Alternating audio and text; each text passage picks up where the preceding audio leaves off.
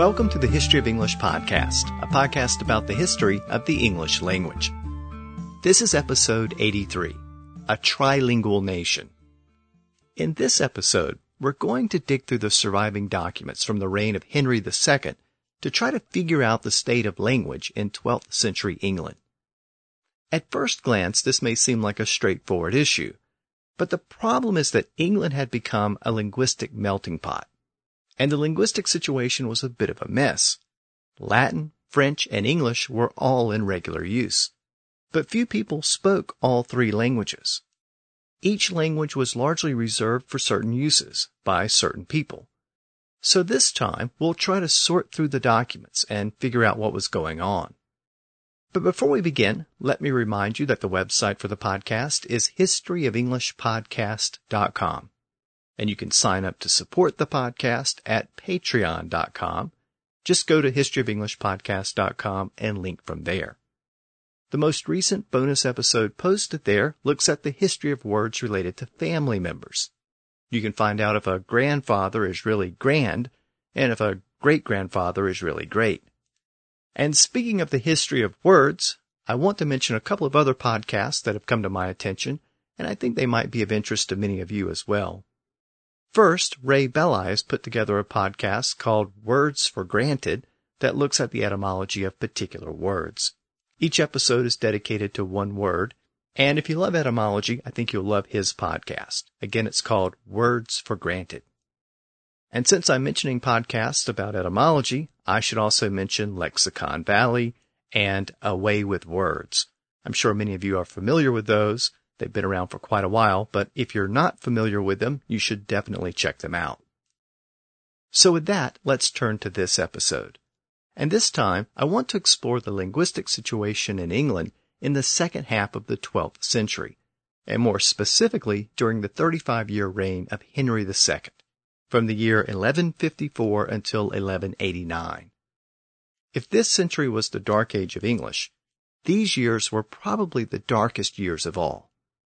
As we'll see, English writing essentially disappeared, and while English was in retreat, the role of French was growing by leaps and bounds. But let's begin with the situation on the ground when Henry was crowned as King of England in December of 1154. The civil war of the past 20 years had finally come to an end, but the anarchy of that period left England in a pretty bad state. During Stephen's reign, royal revenues had fallen by 2/3. Royal lands and castles had been granted to various barons in exchange for their support. So the royal lands had been diminished, and in the west, Welsh nobles had claimed several Norman castles. In the north, the Scots effectively ruled the northernmost part of England.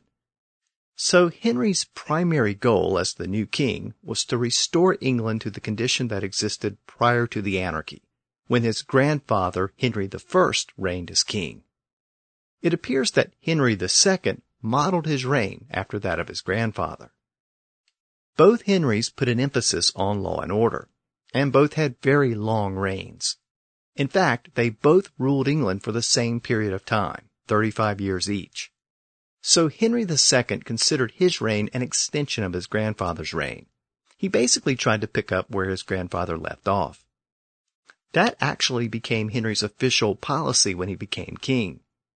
Anything done since his grandfather's reign was presumed to be illegitimate unless Henry himself approved it.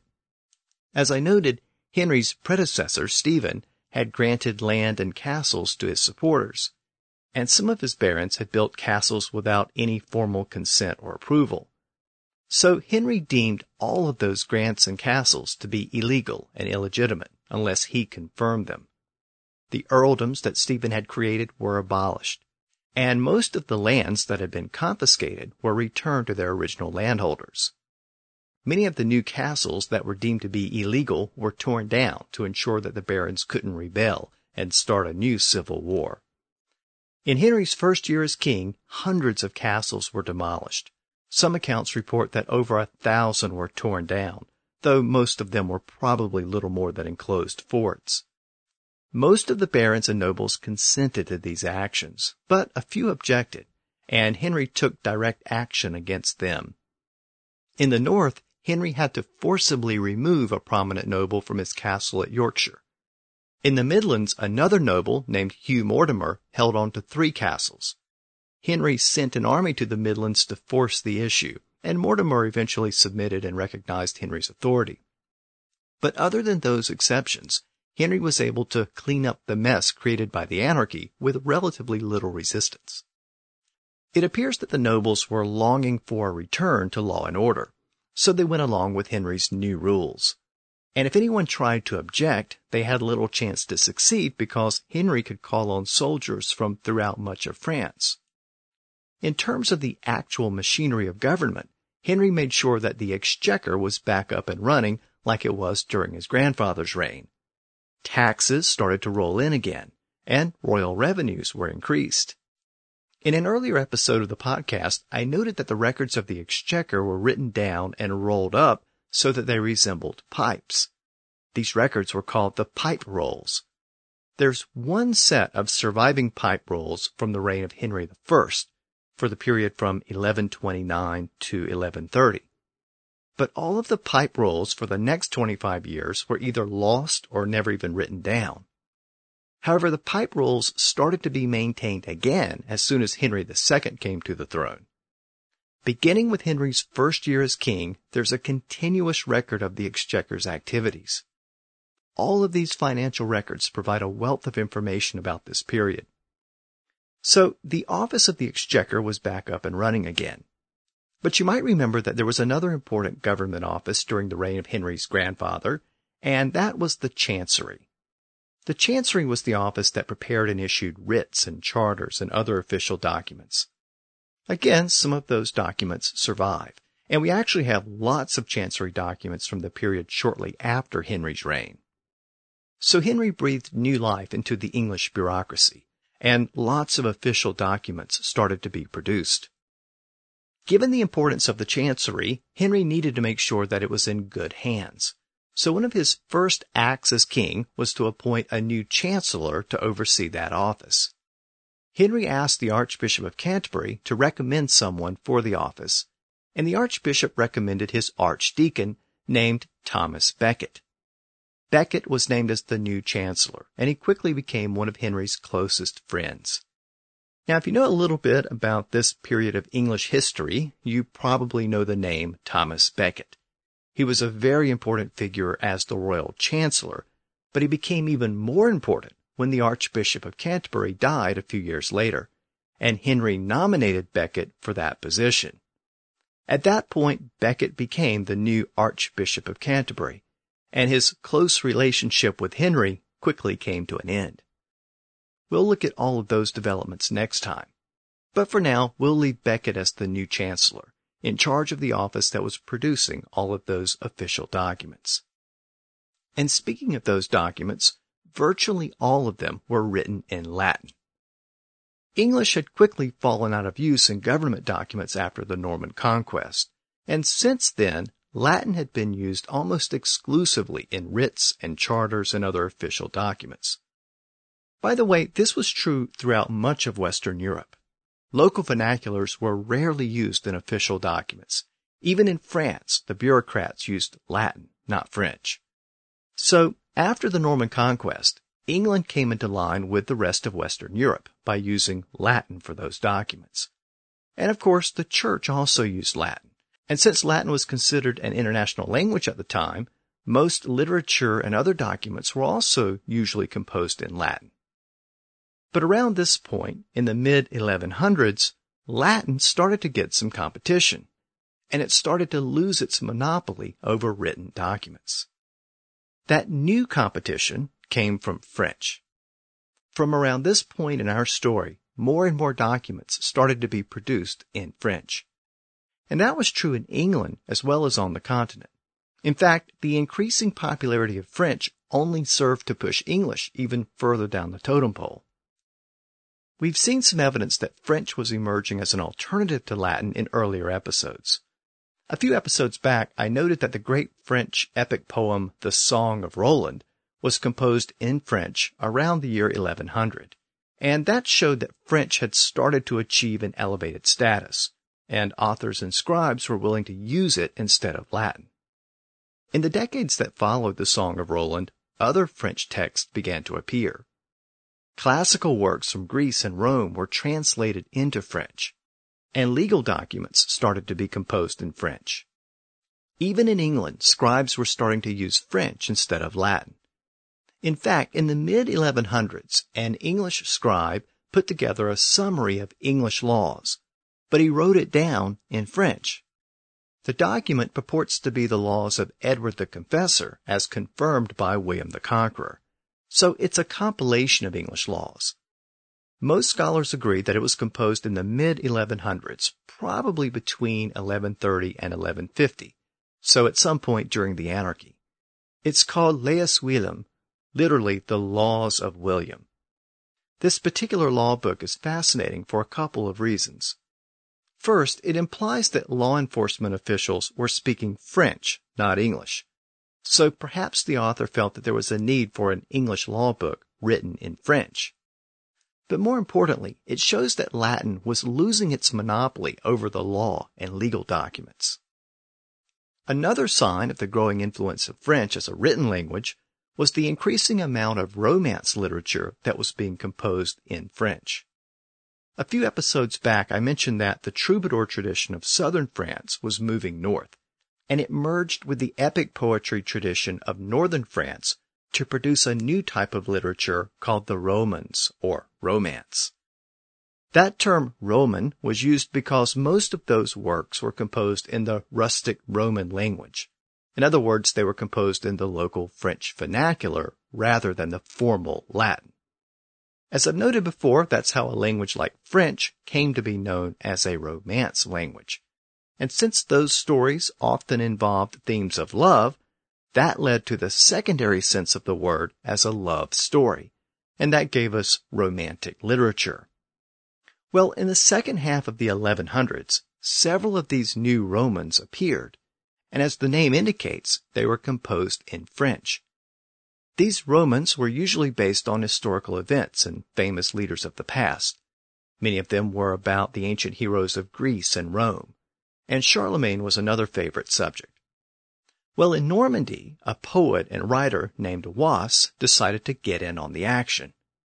He composed one of these French poems, or romans, and he also looked to the Greeks for inspiration. But beyond Greece, he looked to Britain as well, specifically the legend of King Arthur. A few episodes back, I noted that Geoffrey of Monmouth had produced an extremely popular book called The History of the Kings of Britain. It was released in the 1130s, and it was read throughout Europe. It purported to be a history of Britain, even though much of it was based on myth. It said that Britain was founded by a Greek hero named Brutus, who was descended from the Trojan hero Aeneas. And the line of kings that followed culminated in a great king named Arthur, who defeated rivals throughout Europe. Well, Was took this purported history, written in Latin, and he reworked it as one of these new romans, composed in Norman French. His new work was called Le Roman de Brut, literally the Romance of Brutus. The poem was completed and released in the year 1155, the first year of Henry II's reign as King of England. And the poem was dedicated to Henry's wife, Eleanor of Aquitaine. Though Was's poem was based on Geoffrey's earlier book, it wasn't a literal translation. It was composed in verse, so it was a long, epic poem. It also contained a lot of dialogue and emotional content that wasn't in Geoffrey's original version. The poem is most famous for its section dealing with Arthur, because Was added a couple of new features to the story. It was Was who invented the idea of the Knights of the Round Table, a table where all of the knights in Arthur's court had equal status. He also added contemporary features, like knights fighting in armor on horseback. So Arthur's court starts to take on contemporary medieval features, even though it was set in the distant past. Again, Was's poem was written in Norman French, so that added some interesting features as well. In Geoffrey's original Latin version, Arthur's sword was called Caliburnus, or Caliburn. Was gave us a French translation of that Latin name, Excalibur, or as it would come to be known, Excalibur. So we now have Geoffrey's Latin version and Wass's Norman French version, but we still don't have an English version of the story yet. It'll be another half-century before we get an English version of Wass's poem. So once again, note how the story of Arthur gets to us. First as a Latin text, then as a French poem, and then finally as a Middle English translation. And that tells you a lot about the relative status of Latin, French, and English as written languages. Latin came first, French was emerging as a secondary written language, and English was largely ignored. It was an afterthought. A few years after Wass completed his version of the Arthur legend, Eleanor of Aquitaine's daughter, Marie, married the Count of Champagne in northern France. Now, this was Eleanor's daughter from her first marriage to the King of France. And Marie ended up being an important patron of the arts, just like her mother. One of the poets that Marie supported at her court in northern France was named Chrétien de Troyes, and Chrétien was also fascinated by the emerging legends of King Arthur. He also composed a series of stories about Arthur and his knights. But whereas Wass presented Arthur as a historical figure, Chrétien was more interested in telling some good stories, especially stories involving love and romance and infidelity. He composed 5 separate works about Arthur and his knights, and those 5 works are considered to be the first fully realized Arthurian romances. It was Chrétien who moved Arthur's court from the Welsh city of Caerleon to the fictional location of Camelot. Chrétien was also the person who introduced the storyline involving a grail with magical healing powers, and this later evolved into the search for the Holy Grail. For another one of his stories, Chrétien claimed that his patron Marie gave him the idea for the story. It's the story of a knight who tries to rescue Guinevere after she's been kidnapped. The knight faces many challenges along the way, and he encounters many different people, including a dwarf who drives a cart and forces the knight to ride in it. When the knight finally finds Guinevere, they fall in love and have an affair. The story was called Le Chevalier de la Charrette, literally the Knight of the Cart. But the story is more commonly known today by the name of the knight who was the focus of the story. His name was Lancelot, and this was the introduction of Lancelot to the Arthurian legend. So if we're to believe Chrétien, the character of Lancelot was at least in part the brainchild of Eleanor of Aquitaine's daughter, Marie. So now we have almost all of the major characters and components of the King Arthur legend. Over the next 2 or 3 centuries, other writers would expand on these characters and storylines. But the basic pieces were in place by the time Chrétien completed his romances around the year 1181. Now, before we leave the story of Arthur, I should mention one other interesting tidbit. It was during this period that the remains of Arthur and Guinevere were supposedly discovered at an abbey in Glastonbury in southwestern England.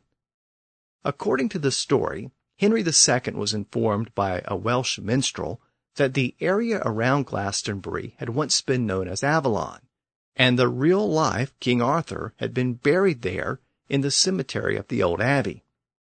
Henry was apparently intrigued by the story, and he passed on the information to the monks at the abbey. Sometime later, the monks excavated the area where the grave was supposedly located. And guess what? They found the skeleton of a man. And they also found some other bones and a lock of hair, which they presumed to be the remains of a woman. In the grave, they also supposedly found a lead cross, which bore the following inscription: "Here lies buried the famous King Arthur, in the Isle of Avalon." Other accounts suggest that the inscription also mentioned Guinevere as well.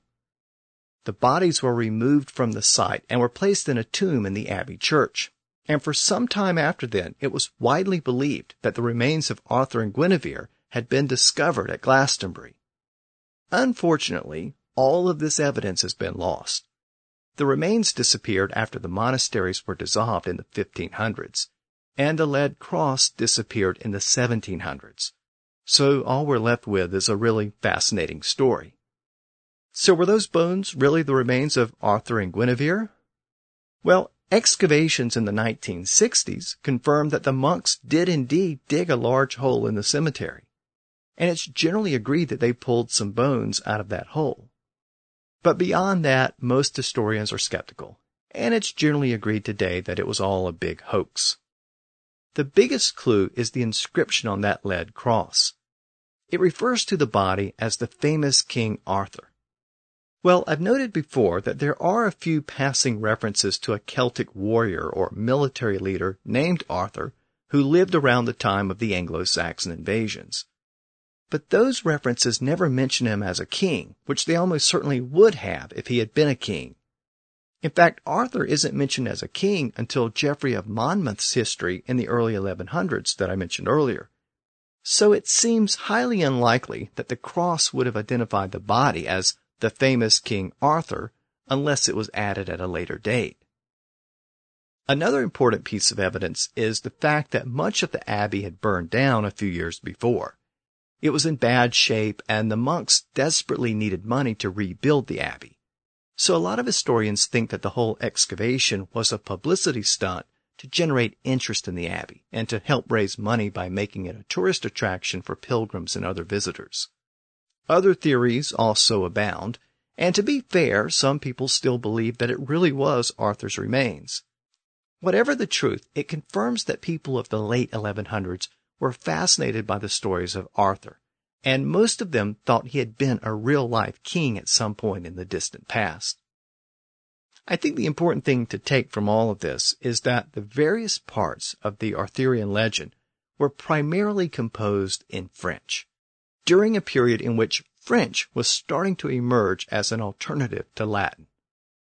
These poets and writers were some of the first people to use French as a literary language. And thanks to the influence of Henry and Eleanor, this French literature was also spreading to England. And all of this raises an interesting point that often gets overlooked. King Arthur may have been the legendary king of Britain, but the only people who could read these stories early on were those who could read Latin and French. That meant that the primary audience for these stories were the French-speaking nobles in France and England. But what about all of those other people in England who couldn't speak French or Latin? The common people, the peasants, the English speakers. Well, it's unclear if they embraced the story in the same way as the nobles. If they knew the stories of Arthur, they knew them through translations. And this may help to explain why the peasants and the common people ultimately invented a hero of their own, a common man who fought against the crooked nobles. His name was Robin Hood. And from the very beginning, the stories of Robin Hood were composed and sung in English. The legend was passed along in songs and ballads, so they passed on in the oral tradition. You didn't have to be literate to know about Robin Hood. So early on, there was an interesting class distinction between the legend of Arthur and the legend of Robin Hood. The nobles read about Arthur in French, and the peasants sang about Robin Hood in English. But as the Arthurian legends were gradually translated and composed in English, some of that original class distinction eroded over time. So this is probably a good point to transition from written languages to spoken languages. As we've seen, the state of the written languages was pretty straightforward. Latin was the main language, with French rapidly growing as a secondary language, and English was nowhere to be seen. But in terms of spoken languages, the opposite was true. The vast majority of people in England spoke English as their native language. French was the second most common language, and Latin was mostly limited to people in the government or the church who had been trained and educated in Latin. So there was an interesting dichotomy between the written languages of England and the spoken languages of England. As we know, English may have been the most commonly spoken language in England, but it was stigmatized and held in very low regard. The preferred languages were French and Latin. French was the language of the nobles, and Latin was the language of the church and the scribes.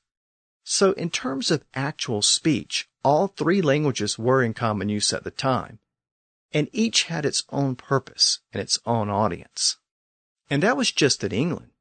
In Scotland and Wales and Cornwall, most people still spoke Celtic languages. And in northern England and Scotland, the Norse influence was still very strong. And in those regions, there were probably people who still spoke Old Norse as their primary language. And remember that English itself was highly fractured. English speakers in the South couldn't always understand English speakers in the North, or vice versa. So if you can imagine all of these different languages and dialects being spoken in the same vicinity, well, it could be very confusing if you were traveling around and interacting with people. And the burgeoning towns and cities attracted a lot of these people who were forced to interact with each other on a day-to-day basis.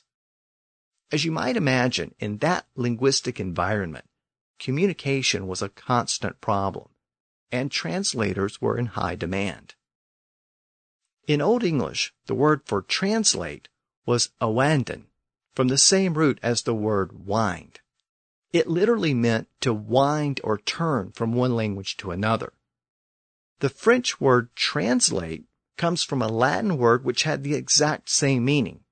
It literally meant to carry over or bring over, and it was used in the sense of switching or moving from one language to the other.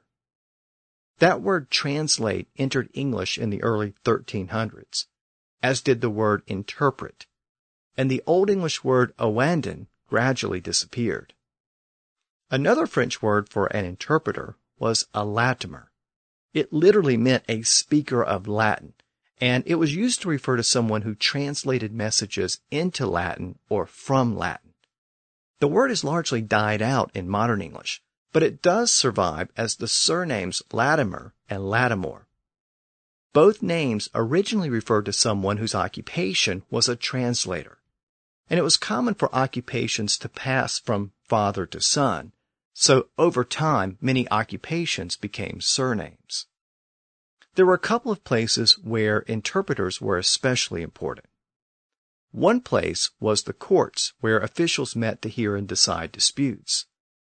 Records of those legal proceedings confirm that interpreters were used to translate between the royal justices who spoke French and the litigants and juries who often spoke English.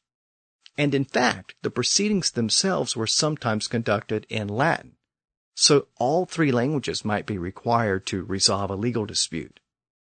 Another place where interpreters were often used was the church. As we've seen, Latin was the official language of the church, but many of the prominent clerics and priests were from France, and they spoke French as their native language. And most of the congregations spoke English. So all three languages were in use around the church. In a few cases, there were priests who could speak all three languages. Take the case of Gilbert Folliot, a prominent bishop during the reign of Henry II. It's reported that he preached fluently in English, French, and Latin. This report comes from Walter Map, who was active in Henry's court and wrote an account of various people and events associated with the court. Also during Henry's reign, there was a prominent monk in the east of England named Samson, and he eventually became the head of an abbey at Suffolk near the end of Henry's reign. Again, it's reported that Samson preached in Latin, French, and English, even though it was said that his English sermons were delivered in his native Norfolk dialect. A chronicle maintained at an abbey in the east of England in the 1150s mentioned that the prior of the abbey, named Alexander, was also fluent in Latin, French, and English.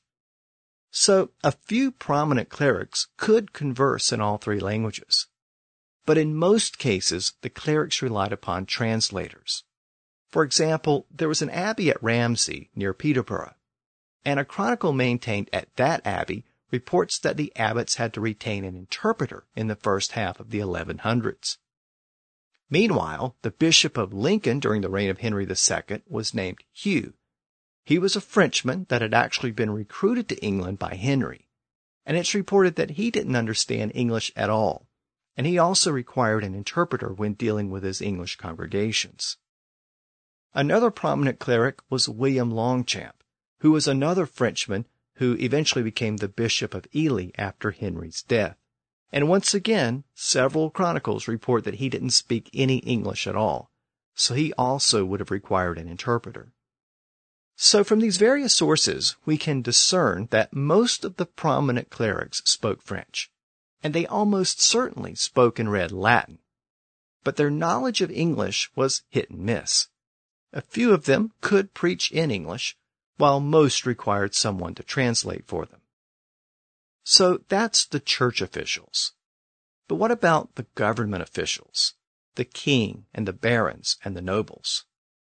Well, once again, most of them spoke French as their native language, but it appears that more and more of them were learning English as well. As one generation gave way to another, and then another, those grandchildren and great-grandchildren of the original Normans were brought up in this multilingual environment. Many were the product of mixed marriages with mixed Norman and English ancestry. So by the mid-1100s, it appears that many of the nobles also spoke at least a little bit of English. This was also true for King Henry himself. Even though he was raised in Anjou in France, he was very well educated, and it's reported that he had some knowledge of every major language in Western Europe. This comes from an account written by Walter Map, who I mentioned earlier. Map was active in Henry's court, so he would have had some knowledge of Henry's linguistic abilities. But even though Map suggests that Henry could understand many different languages, Map says that he only spoke in French and Latin. So Henry could understand some English when he heard other people speaking it, but he never actually spoke English himself. This statement is reinforced by another story that was told by Gerald of Wales. So let me tell you a little bit about Gerald. Gerald was another prominent cleric and church official who was active in Henry's court. He was born in Wales of mixed Norman and Welsh ancestry. And Gerald is a good example of how the children and grandchildren of the Normans acquired other languages over time. He later wrote several histories and accounts of his travels, and from his writings it appears that he could speak French, English, and Latin, and it appears that he also had some knowledge of Welsh. In fact, in the year 1188, he was selected to accompany the Archbishop of Canterbury on a tour of Wales, and it appears that he was chosen in part because he could serve as an interpreter. He later wrote 2 accounts of that journey, with very vivid descriptions, and he wrote some other accounts of that period as well. In his writings, Gerald mentions that the languages of Wales, Cornwall, and Brittany were still mutually intelligible. And then he turned his attention to English. Here's an English translation of his original Latin text. Quote, "In the southern parts of England, and particularly in Devonshire, the English language seems less agreeable, yet it bears more marks of antiquity, the northern parts being much corrupted by the eruptions of the Danes and the Norwegians. The English spoken in the south adheres more strictly to the original language and ancient mode of speaking, a positive proof of which may be deduced from all the English works of Bede, Rabanus, and King Alfred, being written according to this idiom." End quote. So apparently, Gerald was familiar enough with Old English texts that he could deduce that the Southern English dialects were much closer to those texts, and the Northern dialects were quite different. So once again, we see a very clear distinction between Southern English and Northern English. Gerald's writings are important to our story for a couple of reasons. First, he gives us some insight into the English language as it was spoken in the late 1100s. And secondly, he suggests that Henry II had at least some knowledge of English. In 2 different works, Gerald recounts a particular story about a man approaching Henry and addressing him in English. According to the story, Henry was in Wales, and one morning he heard Mass at a chapel, and then he got ready to leave. As he started to mount his horse, he was approached by a Welshman, and the Welshman addressed Henry in the Teutonic tongue, so in English. The man said, "God hold thee, King," literally, "God hold thee, King," but Gerald informs us that it meant, "May God protect you, King." Gerald says that the man continued to speak to Henry in English while Henry stood there and listened. The man said that Christ had commanded that Henry should prohibit all work from being performed on Sundays, including the buying and selling of any goods. The man told Henry that he should pay due attention to the performance of the divine offices. And if Henry did that as king, all of his undertakings would be successful, and he would lead a happy life.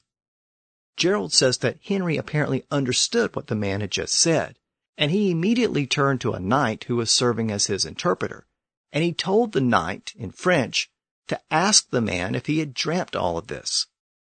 The knight translated the king's question into English for the man, and the man again addressed the king directly in English.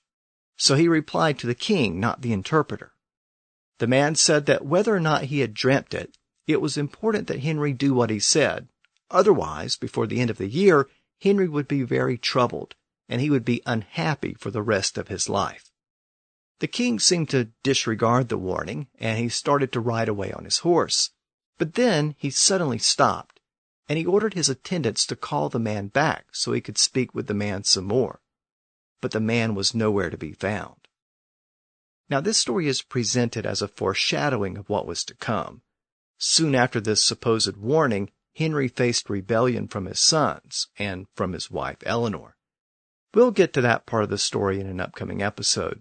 But I wanted to present this story here because it suggests that Henry could actually understand English when it was being spoken.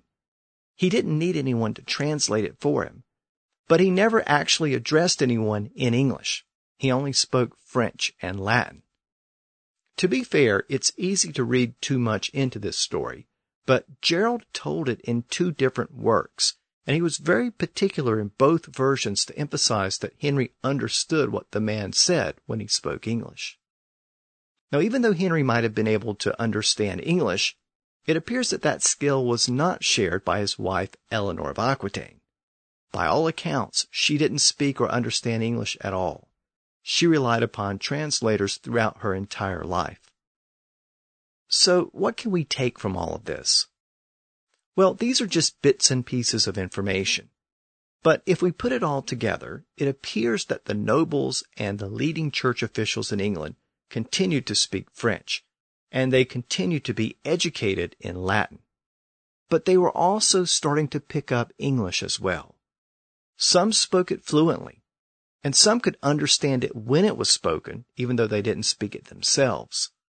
Others continued to rely upon interpreters, but they were probably picking up bits and pieces of English along the way. So if English was infiltrating the highest levels of society, what was happening just below them, in the class of the lesser nobles, the bureaucrats, and the knightly class? Well, here it appears that English was even more common. At this level, there were lots of knights and squires with mixed ancestry, with both English and French ancestors. So bilingualism was even more common among the knightly class. This also included low-level administrators like stewards and bailiffs. They were people who routinely came into contact with commoners who spoke English, but they also spent a great deal of time at court where French was spoken. So it was common for members of this class to serve as translators, just as Henry's knight had served as his translator in that story told by Gerald of Wales. In fact, it appears that many knights in England primarily spoke English. That was really their first language, and they spoke a very rough French as their second language. From a later collection of letters and other documents compiled from this period, called Materials for the History of Thomas Becket, we get an interesting story about a teenager in Normandy named Simon. It's reported that his father sent him to England in the 1170s so that he could teach French to the son of a certain knight there. So this suggests that many English knights needed tutors to teach them how to speak proper French. It was still important for knights to speak and understand French, but more and more of them had to study it in order to speak it correctly. Along these same lines, we have another account from this period from an English statesman named Gervase of Tilbury. He lived in England in the late 1100s, and he wrote the following, quote, It is custom among the greatest nobles of England to send their sons to be brought up in France in order to be trained in arms and to have the barbarity of the native language removed." End quote. So again, the implication is that the French spoken in England had deteriorated. And if you really wanted to learn how to speak French properly, you had to go to France, or at least get a French tutor. Earlier, I mentioned Gerald of Wales, who wrote that story about the Welshman who spoke English to Henry II. Well, in another work by Gerald, he wrote about John Blund, who was an academic and philosopher from England. Gerald wrote that Blund learned French from his uncles who had studied in France. He wrote that their accent was, quote, "elegant and pure, and very different from the rough, corrupt French of the English," end quote. So again, these bits and pieces tell us that the knights and administrators and lesser nobles spoke a very rough French, not the proper French spoken across the Channel. And all of that suggests that the French spoken in England was breaking down. The writer Walter Map, who I mentioned earlier, had a name for this type of French that was spoken in England. He said it was called Marlborough French. Around this same time, a nun at Barking Abbey in London composed the life of Edward the Confessor in French, and she dedicated it to Henry and Eleanor. In the introduction, she apologized for her French. She wrote the following, quote, "I know the faulty French of England, which is where I acquired it. You who learned it elsewhere, correct it when necessary." End quote. So we've established that many of the nobles and clerics at the highest levels were starting to learn English. And now we've seen that most of the knights and lesser nobles were probably bilingual, and in fact, they probably spoke English better than French. Nevertheless, they still needed to speak French, and many of them tried to improve their French when they could. This takes us down to the next level, to the common people, the native English speakers. As I've noted before, we have only a few fragments of English writing from this period, but all of the evidence suggests that English speakers were increasingly influenced by the prominent status of French, and many of them were actively trying to pick up as much French as they could. Whereas the nobles could afford translators and interpreters, peasants didn't really have that option. If they wanted to communicate with someone who spoke French, they had to try to learn as many words as they could. Let's also keep in mind that French was the prestige language at the time. It was the language of the nobles and the high church officials. So English peasants acquired a certain admiration of the language. And then we have to keep in mind how I began this episode, with the increasing use of French as a written language for literature. So if you wanted to read and write, you needed to speak Latin or French, and French was clearly emerging as the more popular choice. So all of this started to have an impact on the English-speaking peasants. More and more of them started to pick up French words and use them in regular conversation. Even though we don't have any significant English writings from this period, we do have an account from John of Salisbury, who was an English diplomat and writer, and he eventually became Bishop of Chartres in France. John was an Englishman. He had no French ancestry, and he spoke English as his native language. In his writings in the mid-1100s, he wrote that it was fashionable for English speakers to use French words in their conversations. So there's a strong analogy here to the modern influence of English in other parts of the world today. The cultural dominance of English has meant that many English words have been borrowed into other languages. And ironically, many modern French speakers in France have been frustrated by the adoption of English words. But in a way, it's sort of a modern form of payback, because the situation was reversed in England in the 1100s and 1200s.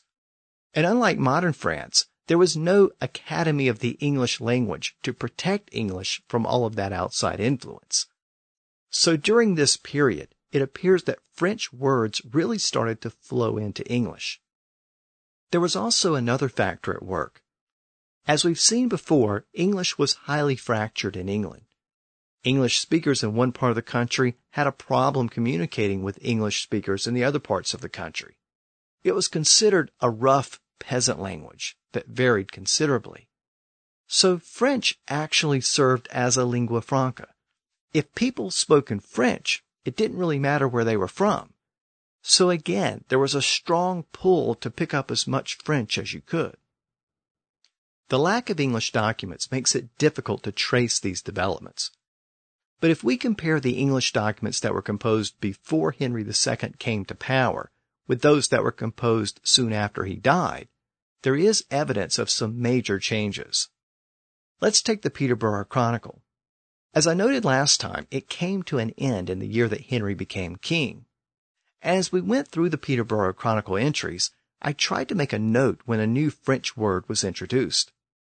Scholars who have examined the text have concluded that there are 29 words that were borrowed from French and used for the first time in the Peterborough Chronicle. That includes words like miracle, duke, countess, court, chancellor, council, rent, justice, war, and peace. But all totaled, there are only 29 French words in the entire chronicle. Shortly after Henry died, when scribes started to write in English again, one of the first documents to be written was a guide for monks called the Anchrenuissa, literally the Anchorite's Guide. That text has over 250 loan words from French, so nearly 10 times as many. And that's just one illustration of the increasing number of French words that English speakers were starting to use. I should also note that throughout the following century, as English writing gradually reappeared, there was an increase in the production of handbooks designed to teach English speakers how to speak French. Bilingual dictionaries used for translations became common. And this is more evidence that English speakers were trying to pick up as much French as they could. And just to be clear, it wasn't that English speakers were learning French per se. What they were doing is picking up a few French words here and there and using them in English conversations. So they were borrowing French words, not really speaking French. And you can imagine English speakers constantly asking, "What's the French word for this?" or "What do you call that in French?" And this may help to explain the nature of those borrowed words. The vast majority of the words borrowed from French were words for things. In other words, they were nouns. In fact, the Cambridge History of the English Language reports that over 70% of the words borrowed from the Romance languages were nouns. English speakers weren't really borrowing new words into their core vocabulary. They were just looking for the right French word to describe a particular thing or idea. The result was an English language that was increasingly peppered with French words. And those French words were initially much more prevalent in the South and very gradually spread to the North over time. As we put all of these pieces together and try to make some sense out of the spoken languages of England in the 1100s, a common theme starts to emerge. Whereas shortly after the conquest, English, French, and Latin each had very specific roles in English society, and they didn't seem to mix very much, now that was changing. At every level of society, the linguistic barriers were starting to break down. Many of the highest nobles and church officials were starting to speak English, at least as a second language. Many of the knights and bureaucrats spoke both English and French, but they spoke English better, and they were trying to improve and refine their French.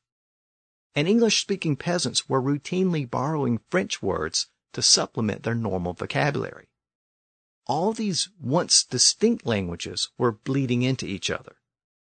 The biggest piece of evidence to support this conclusion can be found in a well-known quote from a document that was produced in the year 1177, in the middle of Henry's reign. I began this episode by noting that Henry made it an early priority to get the exchequer up and running. That was the tax-collecting office, so Henry needed that office to function like it did during his grandfather's reign to improve the revenues coming in.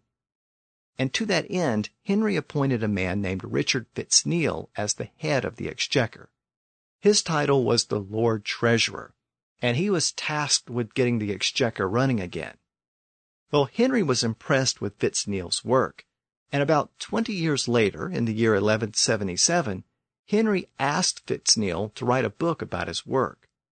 The book was written in Latin, and it was called Dialogus de Scaccario, literally the dialogue concerning the exchequer. It's a great bureaucratic handbook, and it outlines the procedures of the exchequer at the time. But for our purposes, it contains one especially fascinating entry. In one part of the book, Fitz-Neal writes the following, quote, "Now that the English and the Normans have been dwelling together, marrying each other, and being given in marriage, the two nations have become so mixed and intermingled that it's scarcely possible today, speaking of free men, to tell who is English and who is of Norman race." End quote. Now, Fitz-Neal specifically excludes unfree peasants from this passage. But for free peasants and free townspeople and bureaucrats and knights and squires, Fitz-Neal suggests that it was almost impossible to distinguish a Norman from an Englishman. Now, this may have been a bit of an exaggeration, but at the very least, it suggests that the linguistic distinctions that had once separated the Normans and the Englishmen had eroded over time. The two groups freely borrowed from each other, and a linguistic melting pot had emerged. There was a lot of linguistic instability, and that helps to explain what happened to English during the period when English writing disappeared. Next time, I want to illustrate how all of those French words were starting to pour into English. Even though many of those words won't be revealed until English writing reappears in the 1200s, they were almost certainly entering the language in the late 1100s. One area where French words came to dominate was in legal matters. Even today, most of our words associated with law and order come from French. And that's partly because the Normans and then the Angevins had to impose law and order. And no monarch did more to impose law and order than Henry II. So next time, we'll look at law and order, and we'll see how much of modern legalese can be traced back to Henry II. So until then, thanks for listening to the History of English podcast.